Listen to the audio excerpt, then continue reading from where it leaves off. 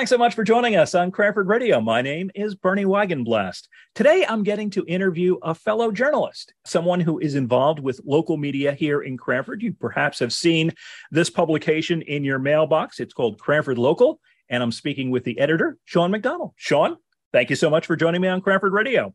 Thank you for having me, Bernie. Well, as I mentioned, you're a journalist, but you've got a couple of journalism hats that you wear. Let's first talk about Cranford Local. For those who maybe have seen it in their mailbox, or maybe those who have not seen it in their mailbox, tell me a little bit about the publication, if you would, please.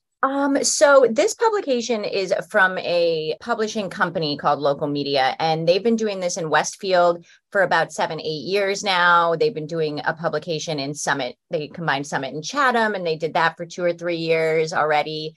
And the point of it is just to connect the community, all positive, celebrating your neighbors, nothing controversial, nothing that's going to upset people or start tough conversations, which is something that I gravitated towards, especially within the last 5 years, right? Like I feel that communities really need this positivity. I had been supplying content for the Westfield one. My students at the high school, which I'm sure we'll get into later, had been supplying content. So I knew the publisher very well. And he had approached me last year and said, hey, I really want to get into Cranford. Seems like the perfect town to do it. I don't have any connection to Cranford, but you do. So I was like, oh, okay. And we kind of took on this venture and launched the magazine in Cranford in April. And I feel like it's gotten a pretty positive response. People say print media is dying. I hate that term. I will fight to the death to keep print media going. I think it's missing in our society now. And having a positive, beautiful piece of print media that celebrates your community, who's going to be mad about that? Exactly. It's a publication that comes out monthly. Is that how frequent it is? Yeah. So it's every single month. And, it's kind of all over the map about, businesses and people, groups, athletes, kids, pets. Yeah, there's no real template, I have similar things that happen each month, but like stories come up, I want to get you in the next magazine, Bernie, just things that are like cool about our community that we want people to know about. And we have to work with businesses. I know you said you read the editor's letter in the last one, and we don't charge for this magazine. So the only way that we can put it out is if we have businesses that are working with us in advertising. That's kind of the business model of the magazine. So again, this is my side job. But like you, I look at this as a community service, give back to my community. This is not going to be a full-time job, but it's something that I think is nice to do for my neighbors. Now, I guess you have to wear a couple of hats. Not only are you the editor and, in a sense, publisher, but are you also the salesperson that goes out to these businesses to get advertising? So I think, that's been kind of like an interesting part of this is I don't have a sales background. Mm-hmm. I have a master's degree in American literature. I'm doing all these things that I've never thought that I would do, but mostly my publisher, and we have another woman, Blanche Ryder, who works with us.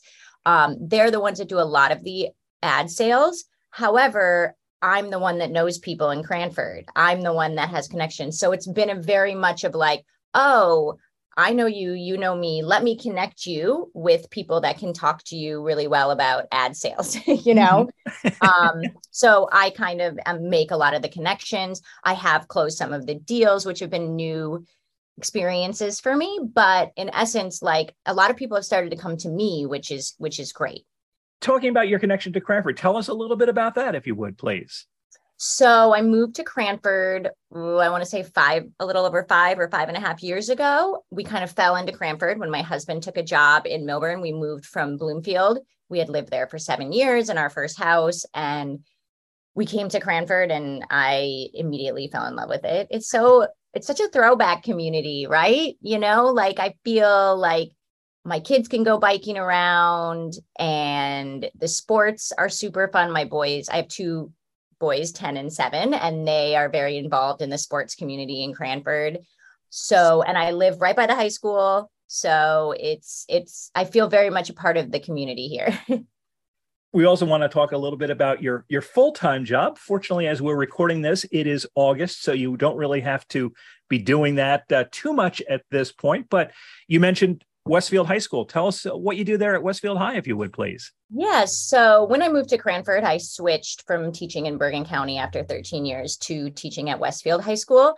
Primarily, most of my career, I was straight up English teacher. I taught AP Lang and, British Brit Lit and all that, traditional stuff.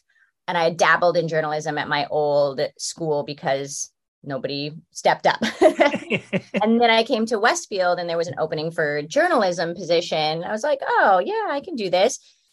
Got the job, realized that they run a newspaper that prints weekly and has been printing weekly since 1935. Wow. So it was like coming into like taking over Joe Pa's spot at Penn State, like, wait, what? So that was really a learning curve. And I learned a lot about journalism right away. I learned a lot about Adobe InDesign and printing and what print schedules mean. And at the high school, the kids need to take 2 years of journalism before they can even be a part of the publication. Oh, so wow. essentially it's a program, and I teach the second year of that program. And then the third year is the publication, and it's a class and it's a workshop class. Since I've been there, the program has quadrupled in size. So after like the first 2 years I was there, we were like, we have too many kids. What are we going to do? I can't turn them away from journalism. Could you imagine? Pulitzer would roll over in his grave. So we added a quarterly print magazine as an option. So then there was a point where kids could say, I want to be writing for the newspaper weekly, or I want to be a little bit more artistic and do long form and do quarterly magazine. And then starting in this September, we've also given them a third option, which is an online sports journalism course where we are going to cover all Westfield Blue Devils sports in an online form. You mentioned about you hate the phrase journalism is dying. And you talk about how the program has grown at Westfield High.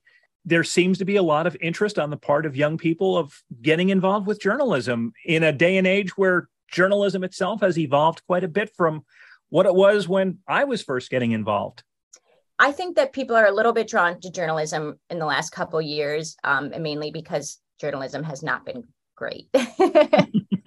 I think there's been a lot of mistrust in journalism. I think the rise in online journalism caused a lot of problems. It opened a lot of doors, but it also created a lot of risk in terms of accuracy and facts and pushing for, getting things out on time and quickly rather than doing it right. And I think the kids see it more now, right? Like when I was in high school, if I wanted to know anything about journalism, I had to sit down and actually read a paper or turn on the radio or watch the news at a certain time. These kids are getting it on TikTok. So I think their access to it, and they have so much like world knowledge that I never had, and they want to have a voice. I think that their voices, because there's so many voices, they want to find a way to get their voices out there.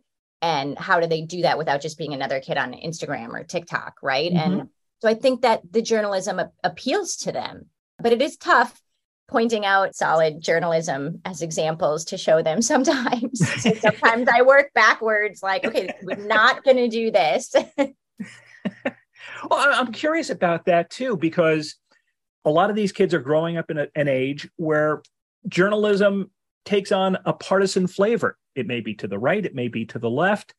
And some of the rigor that I was taught in terms of trying to be as unbiased as possible and trying to present multiple viewpoints and things of that sort has gone by the wayside for a lot of journalism outlets.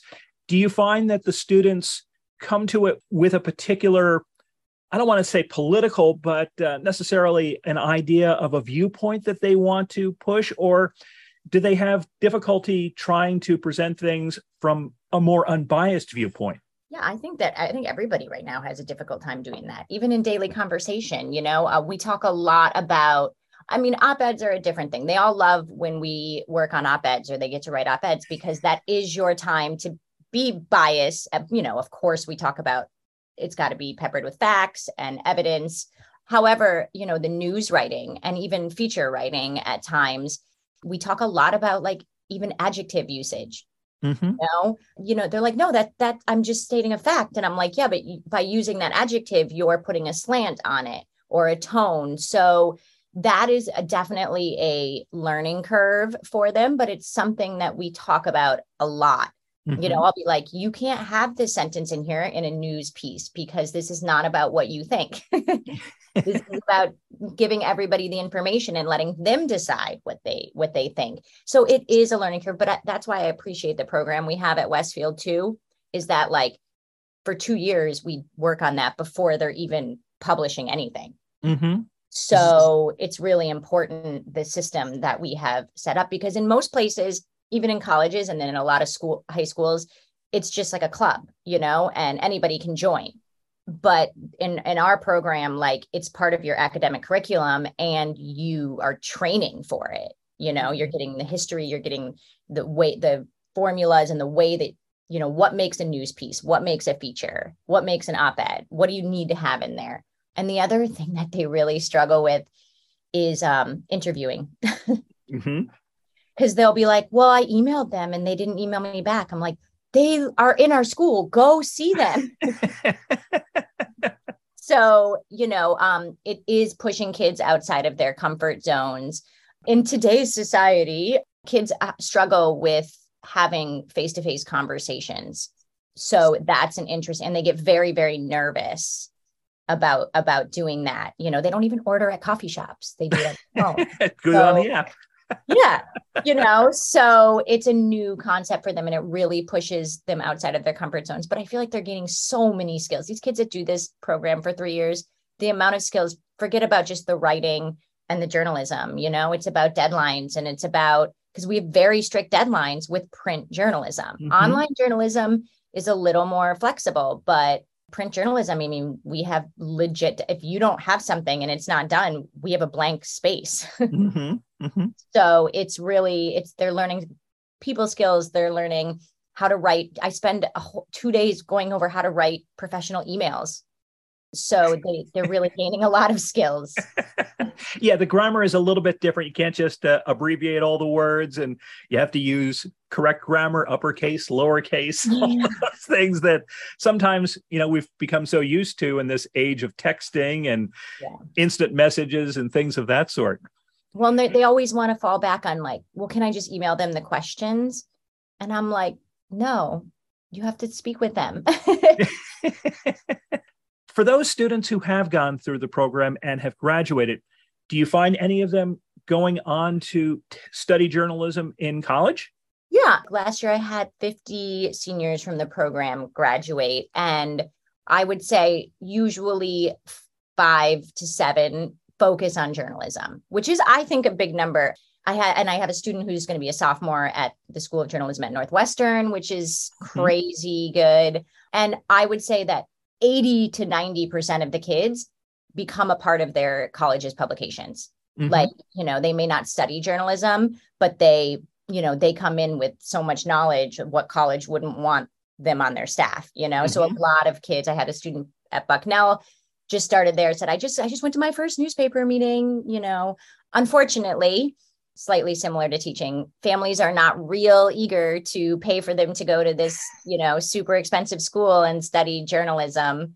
We're still kind of stuck in that stigma of it's not going to make you $1 million mm-hmm. to be a journalist. But if you go to business school, so that's a struggle for a lot of the kids because they've kind of been taught their whole lives about making money and having these high-powered jobs. But if they really love something, it's tough. Yeah. And I can speak from experience. Some of the things that you get to do as a journalist, other people never get a chance to do. And some of those experiences are priceless. Right.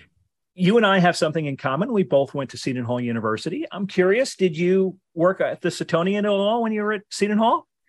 No, I mean, my story is so crazy that I literally did not take journalism classes. I was always interested in it, but my high school didn't offer it. And I was really into English. And so I was on the track for the, literature. I was a volleyball player at Seton Hall. So I was a Division I athlete, which kept me extremely busy. So I was not a part of the Setonian. I read the Setonian. I listened to WSOU. I've always respected the craft and always felt like it would be good for my personality to be a journalist. But I was on a different path, and I was focused on reading books and playing volleyball. It probably is good for your GPA, I'm sure.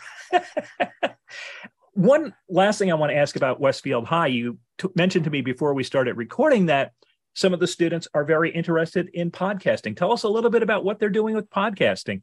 Yeah. So their second year of the program, I do like a 2-month long unit on podcasting. We listen to a bunch of different podcasts. We talk about what do podcasts serve in our society? Why are podcasts good? Why do we need them? What kind of different news media, how does it portray news in a different way? And, I'm a big This American Life fan. So I always find some really good, some poignant pieces because Ira and his people do very good stuff with bringing in evidence.